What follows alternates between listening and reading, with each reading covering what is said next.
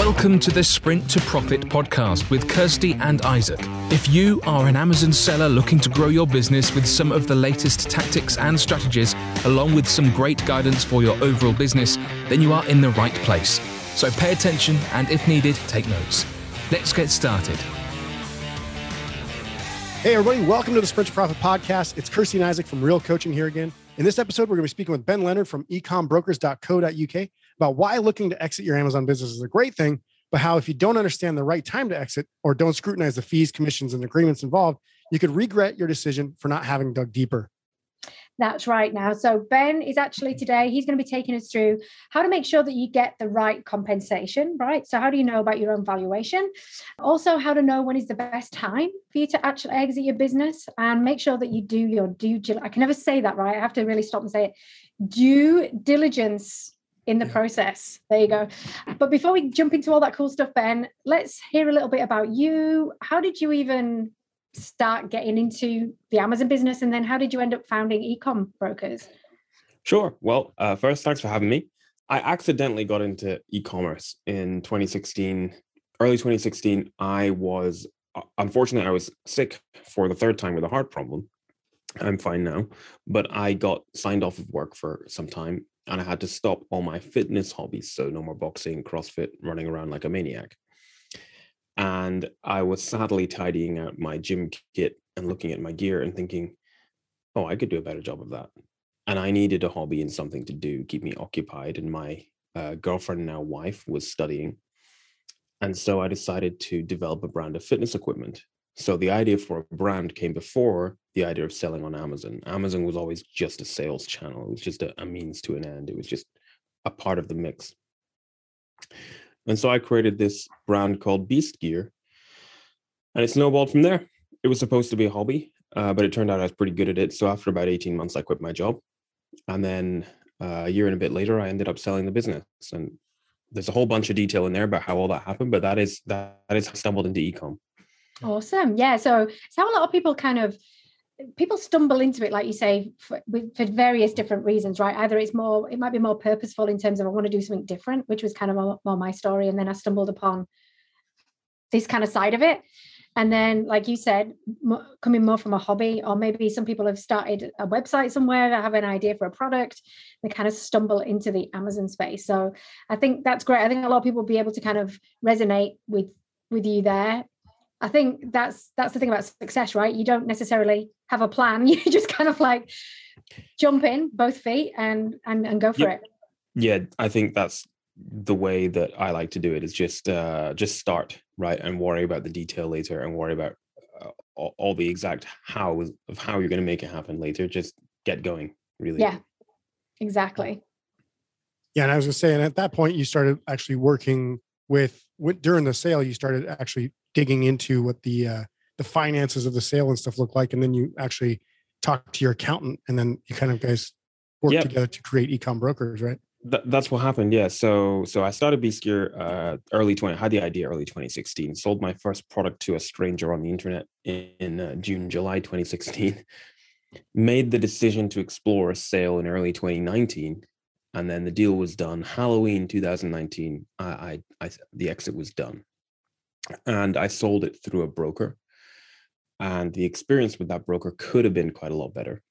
There were things that they didn't do, which they could have done, and things that they did do, which could have been significantly better. And my accountant, Allison, actually has more than 20 years mergers and acquisitions experience. She kind of saved the day and tidied things up.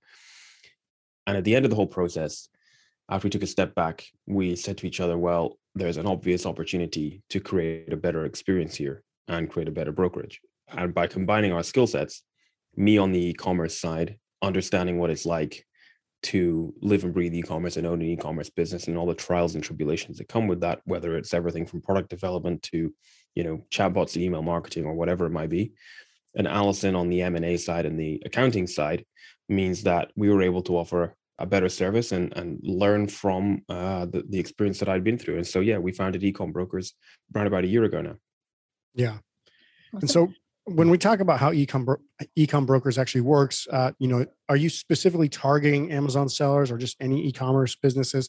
But, obviously our main audience is Amazon FBA sellers. So what are the core ways that you kind of work with Amazon sellers, and what is the kind of business experience like for you? Because it's not just like a referral system, or even you're not just a referral system to brokerage or whatever, or even the end buyer, right? Yep. So we work with e-commerce business owners, and that predominantly means physical products brands. And yes, the majority of them are Amazon sellers. And that's not really out of design. That's just because the majority of them just are Amazon sellers. At least they have a portion of their sales coming through Amazon, because Amazon is so big. If you're selling physical products on online, you kind of can't avoid it, can't not be on Amazon. So that's why most of them are in some form on Amazon, whether they're selling, 90% of their sales are on Amazon or just a small proportion. And so we work with e-commerce business owners to prepare their business for sale and market their business to a pool of the right buyers, and then ultimately get them the best possible deal and deal structure. Mm-hmm. And so it looks like a whole range of different things for different people. So some people might come to us and they say, hey, I heard there's tons of money poured into e-commerce. I want to sell my business for millions. And we'll take a look and we'll say, bad news, buddy. It's not worth millions. Some people will come to us and say, hey, what's my business worth? And we'll say, well, we'll do some initial analysis and we'll say, this is worth in the region of, $500,000. And they'll say, didn't really want to sell it for less than $1 million. And we'll say, well, here's the things that you need to do that can get you there. Here's the dominoes you need to stack up and then knock down that can get you there. And here's the time frame over which that can happen. And for some of them, it's a case of off you go and do it. See you later. And for some of them, it's a case of, well, actually, we'll mentor you on a route to exit, helping you knock down these dominoes, keeping a constant live track of what the business is worth. And when we get to a point that you want to sell it, we'll pull the trigger and take it to market.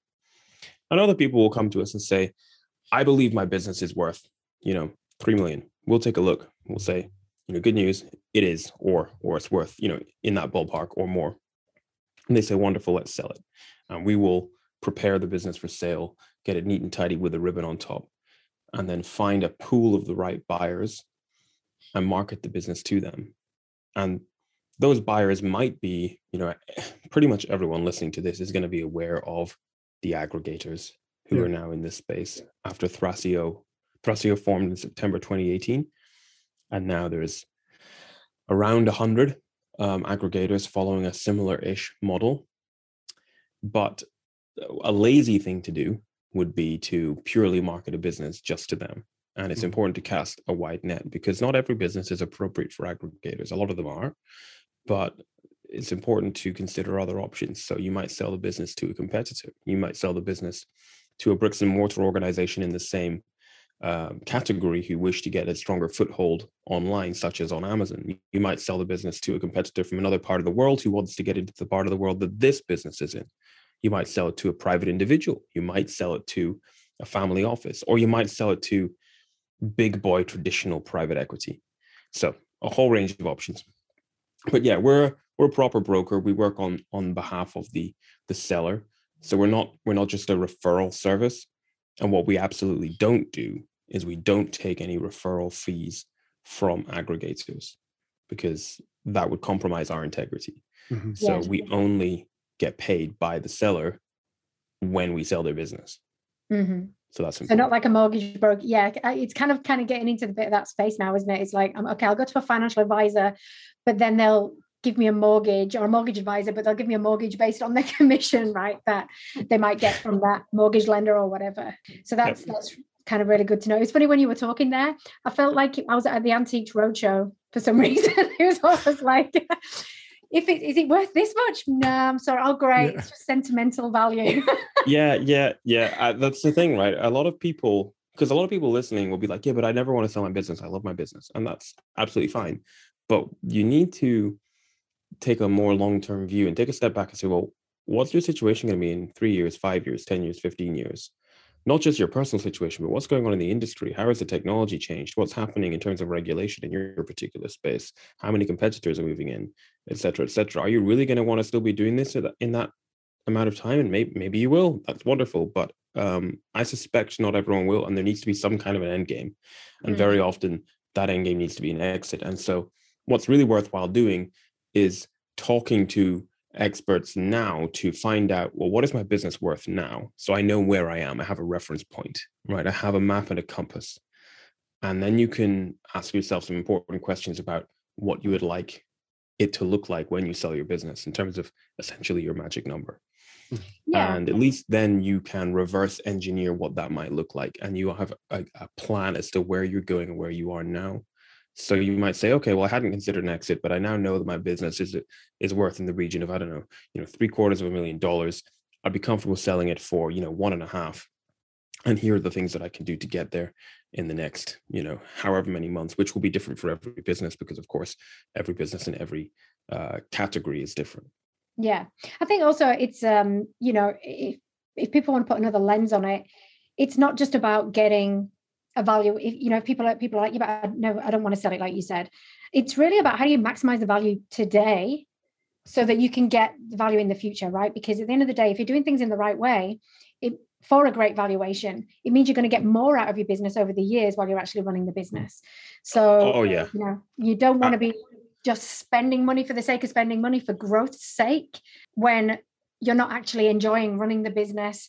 And if you grow it in that way, then you're just going to make it more valuable with those core steps in mind if you were to sell it in the future. So yeah, you're absolutely right. If you set up a business to make it sellable, then the happy side effect is that even if you're not actually planning to sell in the immediate term, it actually becomes a heck of a lot easier to run because it's more efficient. And the side effect of that then is that it scales a lot easier. Yeah. So you will then realize that growth. And there's a couple of great books on that subject. Hopefully many of your listeners ought to have already read The E-Myth Revisited by Michael E. Gerber, which is just, an absolute must read, of course. But then there's another one that they might not be aware of called Built to Sell by a guy called John Warrillow, which is an excellent book. So reading those will really get you in the right position, because what you can't do is you can't wake up one day and say, I want to sell my business, because there's a heck of a lot of work to do. But if you prepare now so that your business is sellable, then the day you do wake up and say, I want to sell my business, you're in a much stronger position. It's going to be a heck of a lot less painful because your business is neat and tidy with a ribbon on top and almost ready to be taken to market. All that needs to be done then is a bit of financial analysis and financial adjustments, and of course the work to find the right buyers, if that makes sense. Yeah, and hopefully you're beating off the buyers instead of or beating them away instead of actually trying to beg someone to buy your business, right? So we have actually spoken to quite a lot of people about setting up the business for sale and previous podcasts and stuff like that before, but you've obviously had a unique experience where you're in the position that most people are in. You sold it, and now you're looking to help other people. So you've been through that experience yourself. And I think you had some issues when you were just talking about, right, I want to sell my business, but did you need to fix some things first throughout that process before you sold it? Was there anything there that you can kind of share that can help? Yeah, so having been through the process, I'm now still building my own brands, which is important because it means I still have the current experience of what's going on, because it's such a fast-moving industry. And so in an ideal world now, I'm building brands from the start, knowing that I'm going to sell them. But of course, when I started BSkier, by the way, it's public domain. I can talk about that. I started. And I sold it to Thrasio if anyone's interested. Again, they use me in their PR. I can talk about it. When I started BSkier, it was a hobby, right? And I didn't have a background in business at that point. I hadn't even discovered that I had this entrepreneurial spark. And so I didn't set it up to sell. But after I became aware that I was sitting on a valuable asset and that selling e-commerce businesses were starting to become more mainstream, then I started to get, I got my butt in gear and started to think about what to do. And at that point, I was following the advice of John Warrillow and Michael Gerber and getting everything neat and tidy from mostly three perspectives: commercial, financial, and legal. And so this is kind of bringing us into conversations now, I guess, about due diligence.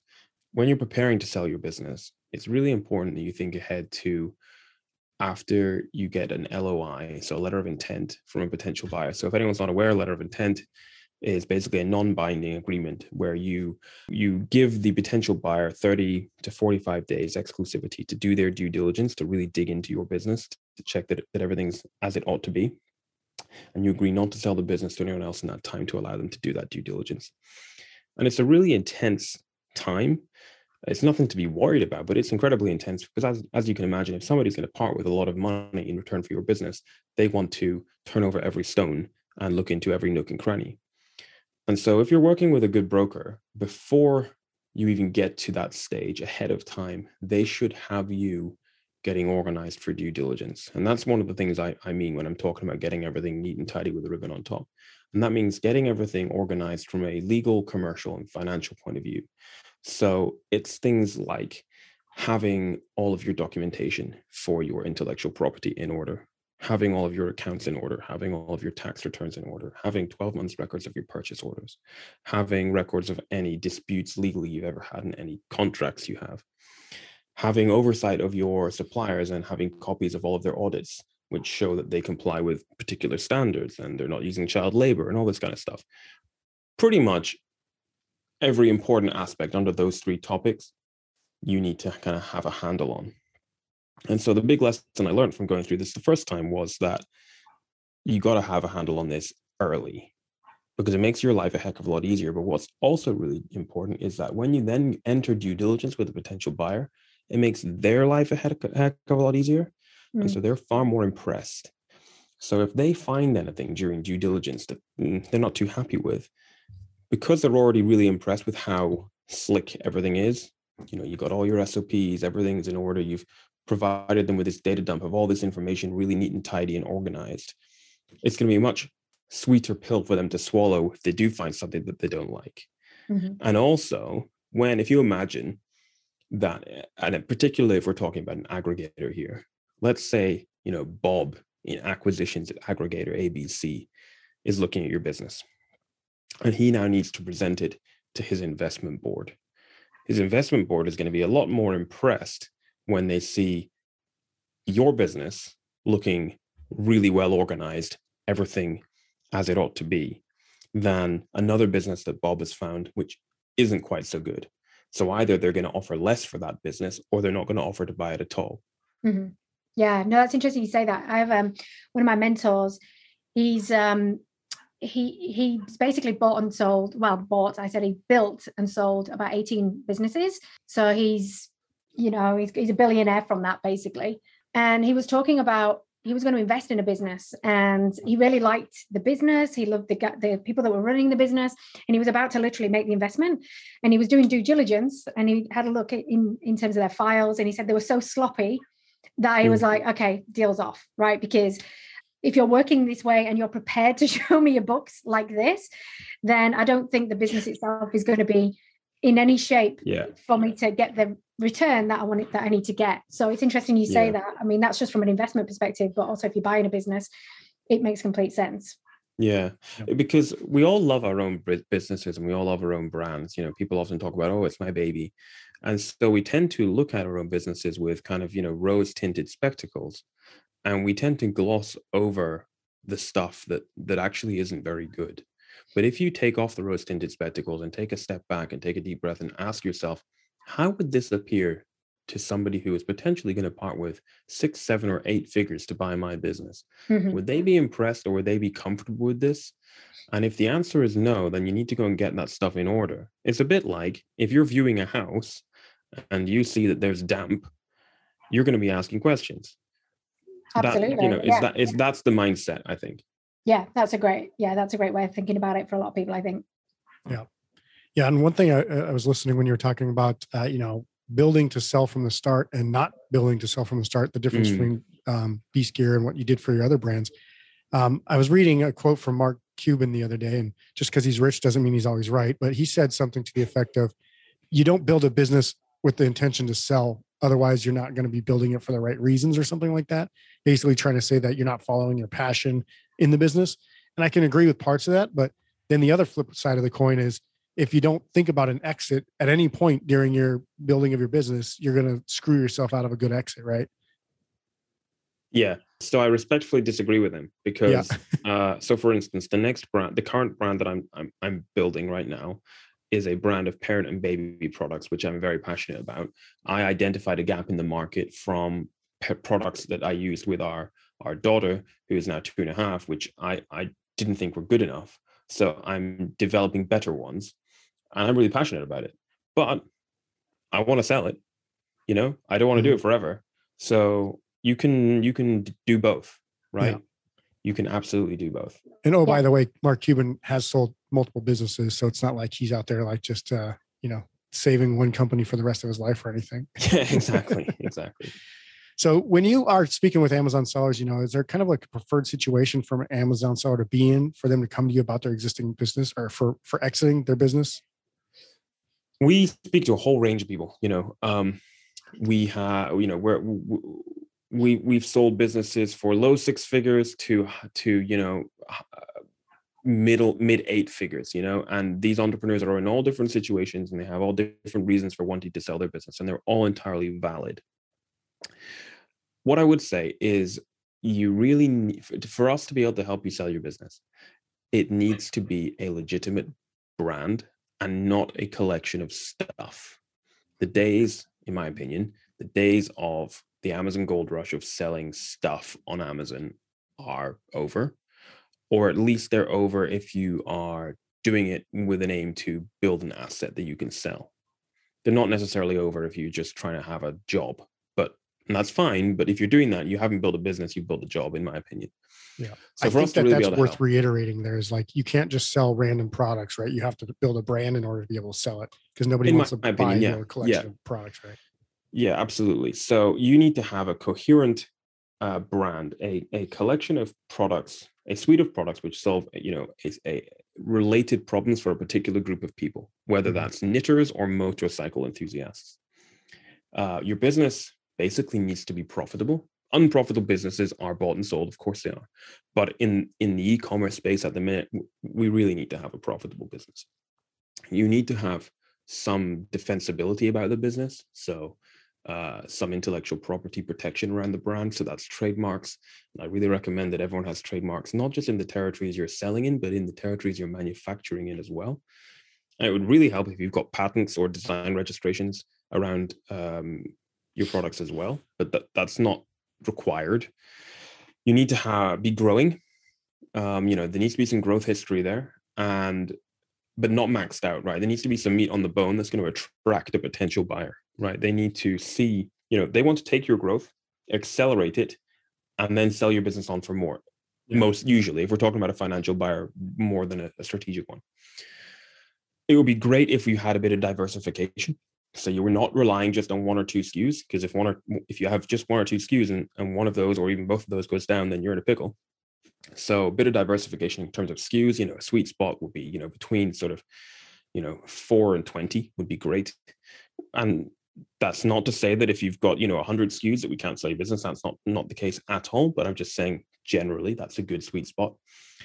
A diversity in terms of sales channels. So that might mean you're selling on your own website, Amazon, Walmart, Etsy, or it might just mean you're selling on Amazon, but you're hopefully selling on different Amazon marketplaces. So US, Mexico, Canada, perhaps you're in Europe, the Middle East, Australia. You don't need to be on all of these, of course. And in fact, what can be beneficial is if, suppose you're in the US, but you haven't yet exploited Europe, that's the carrot on the stick that can potentially attract a buyer. So that type of thing is worth thinking about. Mm-hmm. And a diversity in terms of traffic, because particularly if suppose you're reliant more on sales on your own website, but you have, say, one or two sources of traffic, like an email list and Facebook ads, well, your Facebook ads account gets suspended, or the rules around advertising your particular products on Facebook change because of new regulations, then you're in a pickle and your business is much more risky and therefore less attractive to a potential buyer. Those things are all really important in making your business sellable, and therefore us being able to help you to sell it. Yeah. Awesome. Yeah. And I know a lot of aggregators always talk about like, they don't want to work with any companies that are under like $1 million in sales. Is there any set of stipulations like that with how they can work with you guys? No, not at all. Because the aggregators that are saying that are the bigger guys who are the ones with the deepest pockets and the loudest voices, who are getting that noise across in the space right now, the ones that we've all heard of. But a good broker will have relationships with far more than the 5 to 10 aggregators that we're hearing from all the time in the space. Mm-hmm. And also will have the ability to cast a wider net to find other potential buyers in your industry, more traditional buyers, they should have partnerships with other brokers and other investment banks around the world to find the right buyer. And so, no, you don't need to be doing more than $1 million in revenue. We're working with sellers who are doing, we typically want you to be doing 150, 200,000 or more, but we will look at smaller businesses if they're special. So, for example, we have been working with a smaller business recently, which is special because it has some unique intellectual property protection around their main product, and another one which is special because they featured on the UK version of Shark Tank. And so, we make exceptions. So it's always worth coming to us for a conversation because we're in the business of helping people. So if we're not the right people to sell your business, we'll still help you, whether that's giving you advice on the things that you can do to get where you want to be, or whether that's pointing you in the direction of someone else who might be able to help your business. Mm-hmm. Here to have a conversation. Actually, yeah, that's what I was just going to ask you is, what would a typical process look like coming to you? I suppose there could be a couple of tracks, right? One is if you're not quite ready, what would happen there? And then if you're ready, what's the next track? Sure. So if you're not quite ready, you might not know that you're not quite ready yet. You might just you haven't got a clue. You haven't really thought about it before. You just heard me on this podcast. And you're like, I wonder what Ben thinks of this. So we have a conversation. We talk about your business in terms of the numbers that you're doing, and then all the factors that I just spoke about: intellectual property, how many products have you got, where are you selling, what marketplaces are you selling on, all that kind of good stuff, your suppliers, all that, and what's happening in your particular industry right now in terms of, the vertical that you're in, and what might be your magic number, and what had been your short, medium, and long-term plans. And so for some of those people, the answer will be, well, you're not quite ready to sell, but here are some initial things that I think you can go to do to get you where you want to be. And some of it will be low-hanging fruit, and some of it will be more complex. And for some people, it will be, this is achievable in 9 months. And for some people, it will be, this is achievable in 18 months. Mm-hmm. Depending on that seller, what we might do with them is actually mentor them on a route to an exit, which means we'll actually get on calls with them monthly and offer them email support as well, whilst keeping a track of what the business is worth before we pull the trigger and take them to market. That's typically for people who are a bit closer to where they want to be. If they're literally just starting out and they've got a very, very small business, then it's not really worth their time or our time to do that because they're some way off where they want to be. For somebody who actually is, pretty well ready to go to sell, it looks a bit more like this. We will ask them, we will sign an NDA, which gives them peace of mind that when we then ask for data, we can't share it with anyone. And then we'll request read-only access to things like Amazon, Walmart, Shopify, WooCommerce, PayPal, wherever they're collecting sales, and also to QuickBooks or Xero or whatever accounting software they're using. And then straight off the bat, what we'll do is put together an indicative valuation, in which we'll basically say to them, we believe that your business is worth in the region of A and B. And we'll have a deeper conversation with them then about what we want to do next. Because what we can then do is, if they want to come on board with us, we can dig in and do a deeper analysis to identify the opportunities to maximize the value of the business. And so what I mean by that, typically, some people listening will be wondering, well, yeah, but Ben, you're talking about the valuation of the business. How do we value a business? So I ought to touch on that briefly so that people kind of have a clue what we're banging on about here. So I'm going to use a really simple example because every business is different. So I want, there's a broad suite of people listening. So I want to keep this relatively general.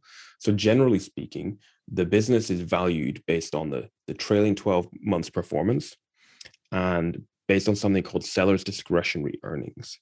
So seller's discretionary earnings is pretty much your net income plus two things: add backs and adjustments. And then we multiply that seller's discretionary earnings by a multiple. And that gives us the value of the business. So now people are even more confused because I've just mentioned add backs and adjustments and a multiple. What are those three things? So add backs come in two forms, some pretty straightforward and some less straightforward. So the pretty straightforward ones are basically discretionary costs for the seller, which would not apply to the new owners. So things like the seller's salary, health insurance, maybe they're putting their phone and internet through the business, travel expenses, that type of thing. That's all pretty straightforward. And even the more generic flipper style brokers are adding those back for sellers. Then you've got slightly more complex ones, which are like one-off costs that aren't going to be repeated, which a new owner wouldn't be expected to bear. So suppose you've paid for some trademarks to be done. Well, they're done. They're not going to be done again. We could take that off the loss part of your P&L sheet and remove it. Or you might have just had some photography or video done for some particular products. Take them off the loss side of your P&L sheet. So already you're starting to add to your seller's discretionary earnings, right? Which is boosting the value of the business. So that's add backs. Then you have adjustments. Adjustments are a little bit more complex, and a good broker with accounting experience ought to be doing this for you. And adjustments recognize change in the P&L over the period of time on which you're valuing the business, which is usually 12 months. So this can be like changes to COGS. So for example, suppose you negotiated a lower price on a product with your supplier 3 months ago. So now you're getting it for less. So your profit has been boosted. Well, it's not really fair if the new owner of the business is going to get extra profit on that product, but it's only going to have contributed 3 months worth of extra profit to a boost in your SDE and therefore your business value. Mm-hmm. So it's entirely reasonable for us to adjust as if you had been buying it from your supplier at that lower price for the whole last 12 months. So that's going to boost your SDE. Or what if 2 months ago, you increased the price of a product, and when you did that, you didn't see a drop in sales. In fact, sales might have stayed the same or even gone up, maybe because customers view your product as being more premium now. Well, the new owner is going to get the benefit of selling this product now at $20 instead of 18. So we can adjust as if you'd always been selling it at $20. If you do that to multiple products, and then you apply a multiple, you can see how that could, through the effects of compounding, actually add 6-7 figures to the value of a business. That's just scratching the surface. There's more. Like, for instance, suppose you've just reached that critical point at which it makes economic sense to bring your stock in by sea instead of by air. Well, the new owner is going to be bringing it in by sea. We can adjust the COGS as if you'd always been bringing it in by sea. This can make a huge difference. So that's where a good broker will really start to earn their money, by doing that deeper analysis. Mm-hmm. So then we've come across your SDE, we apply the multiple, we have the price of your business. So that's what I mean by the more in-depth valuation. Yeah. So to do that, we ask you to sign up and give us 4 months to sell your business. And that's basically what the process looks like. So at that point, we put together the deeper analysis to put together the full valuation. And we build out a prospectus, which is basically an all singing, all dancing brochure where we talk about how wonderful your business is. And we take your business to market, having the whole time been doing the work to identify the right potential buyers for your business. We bring as many of those to the table as we can so that we have a competitive environment in which, in an ideal world, multiple potential buyers are submitting letters of intent for your business. And at this point, we connect the seller with one of our partner mergers and acquisitions attorneys, who will do a little bit of initial negotiation on the letter of intent. But remember, a letter of intent is non-binding. So the negotiation at this stage is really just to set expectations. The process of due diligence, 30, 45 days is gone through. And then the real negotiation begins when the buyer sends an SPA, a share purchase agreement, or an APA, an asset purchase agreement, depending on the deal. And usually the attorney will send it straight back, covered in red Microsoft Word track changes, in order to take that deal that was offered, which is skewed far, far, far in the direction of the buyer, and bring it much closer to a favorable deal for the seller. Yeah. And so that's one of the problems with selling direct to a buyer, apart from not getting your SDE properly calculated and not having a competitive environment of multiple buyers, is the buyer is going to take you to the cleaners and present you a deal which looks good to you, but you're not an expert and you've never sold a business before, but is actually skewed way better in their direction than in yours. Mm-hmm. Yeah. And I was actually just going to ask about that, because you just mentioned some really good pointers about adjustments and add backs that most people who have never sold a business are never going to know about most of that stuff like pricing and cost of goods and freight going up or down. Yep. But the mistake of thinking, hey, this sounds really great. They're going to turn my initial conversation, and in 45 days we're going to have a sale.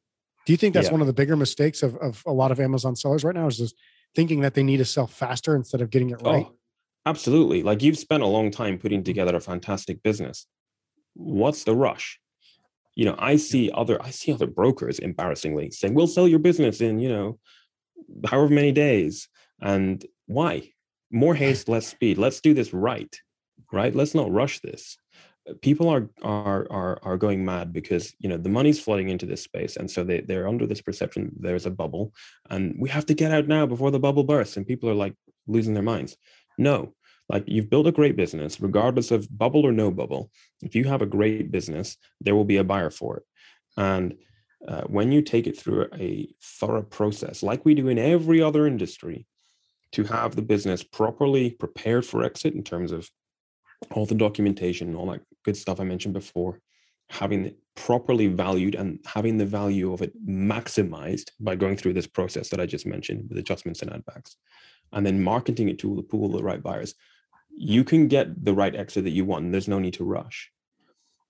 But what aggregators are doing right now is they have software to scrape Amazon, and they're cold emailing every Amazon seller on the planet saying, hey, we love your business. We want to buy it from you. And so, you're absolutely delighted. This is incredibly exciting. I just spent the whole night crying down the phone to seller support, and now somebody wants to buy my business for a lot of money. Mm-hmm. It sounds wonderful. And what's going to happen is they're going to ask you to send them your P&L, and then they'll get back to you telling you what your business is worth. That doesn't sound right. That's not how you would sell your house. Yeah, so, it's like playing in a sports team and then giving them the playbook while you sit there and watch them learn all your plays, and then you're about to run. That's a superb analogy. I'm going to steal that. Yeah, that is exactly right. That is exactly what it is. And then they'll tell you what your business is worth, which is far less than it's really worth. So they'll dangle this carrot in front of you, which this carrot is a big carrot. It's possibly more money than you ever could have imagined having. But actually, your business is worth a whole sack of carrots, if only you would take it through the right process. And a lot of people, really smart people who've built great businesses, are essentially having their business taken off their hands for far less than it's really worth, and a really poor deal. And it's really silly because these smart people, they use experts for their PPC. They use experts for consulting. They use experts for translations. They use experts for copy. They use experts for product designs. They use experts for graphics. They use experts for every single aspect of their business. And then when it comes to the most valuable asset they have, the business itself, they say, nah, I'm going to do it myself. Well, I think they do that. Mind-boggling. Sorry? They do that even when they build it as well. Yeah. So I understand exactly what you're saying. It's interesting because we're on obviously the business building side.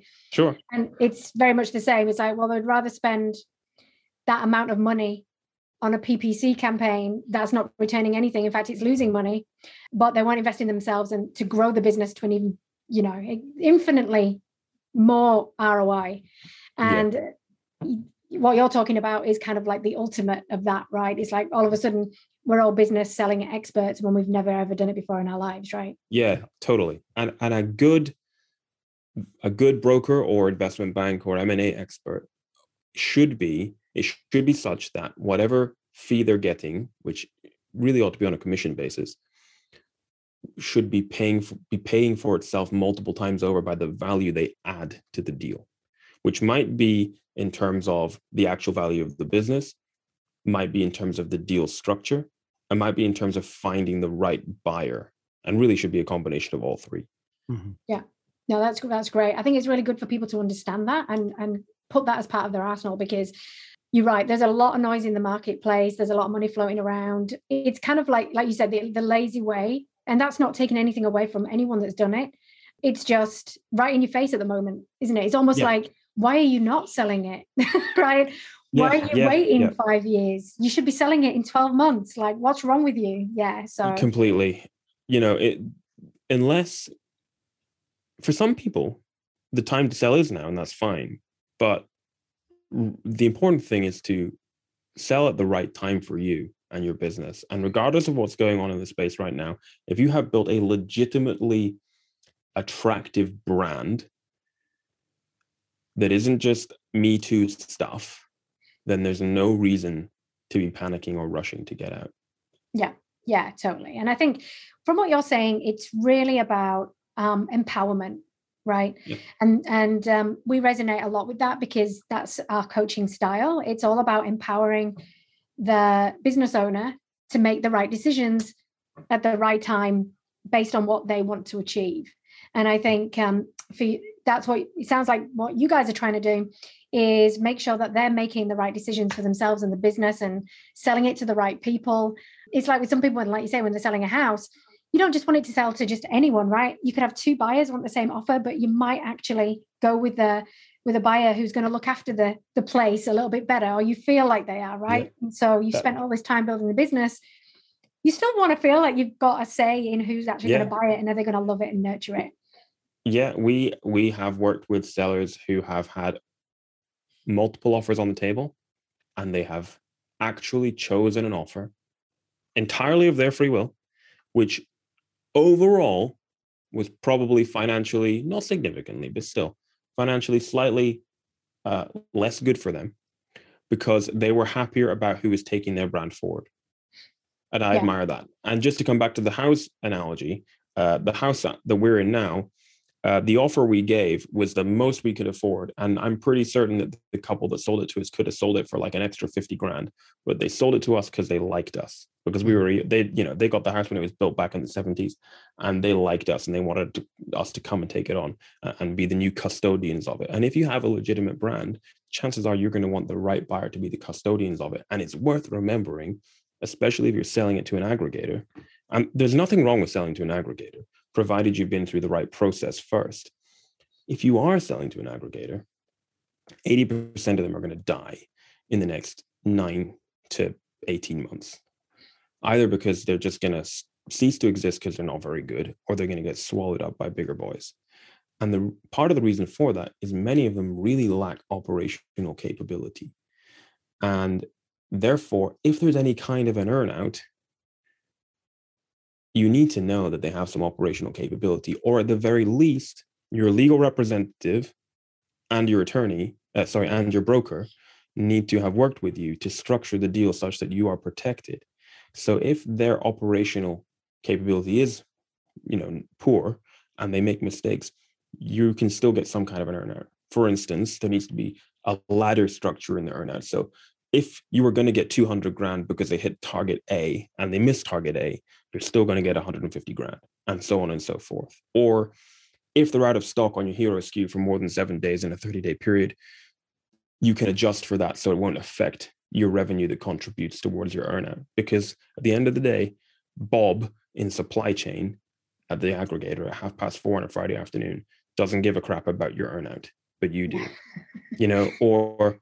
We like to try and, here's one that we get into deals. Sellers retain read-only access to every channel on which the brand is sold, so they can log in and actually flag issues before they even become an issue, because nobody knows the brand better than the original founders. And they can say, guys, have you thought about this? Because if you don't fix this, then we're going to have a problem 2 months down the line. And then you avoid issues altogether, right? So these are the types of things, and that's just a couple of examples where having the right legal representative alongside your broker will make sure that the deal is structured such that it's fair and reasonable and protects you. Yeah, that's awesome. So what we'll do is we're going to add some links in the contact information below. But do you have any final words or anything that you want to tell people before we go that we haven't discussed? I really want to tell them this before I leave. Yeah, plan ahead. Have a good think. Like, there'll be people listening, they're like, I love my business, I never want to sell it. And I'm like, that's fine, but go put the kettle on, have a cup of tea or coffee, and ask yourself, well, what would be my magic number that I would want to sell for? And then ask yourself, do you actually know what your business is even worth right now?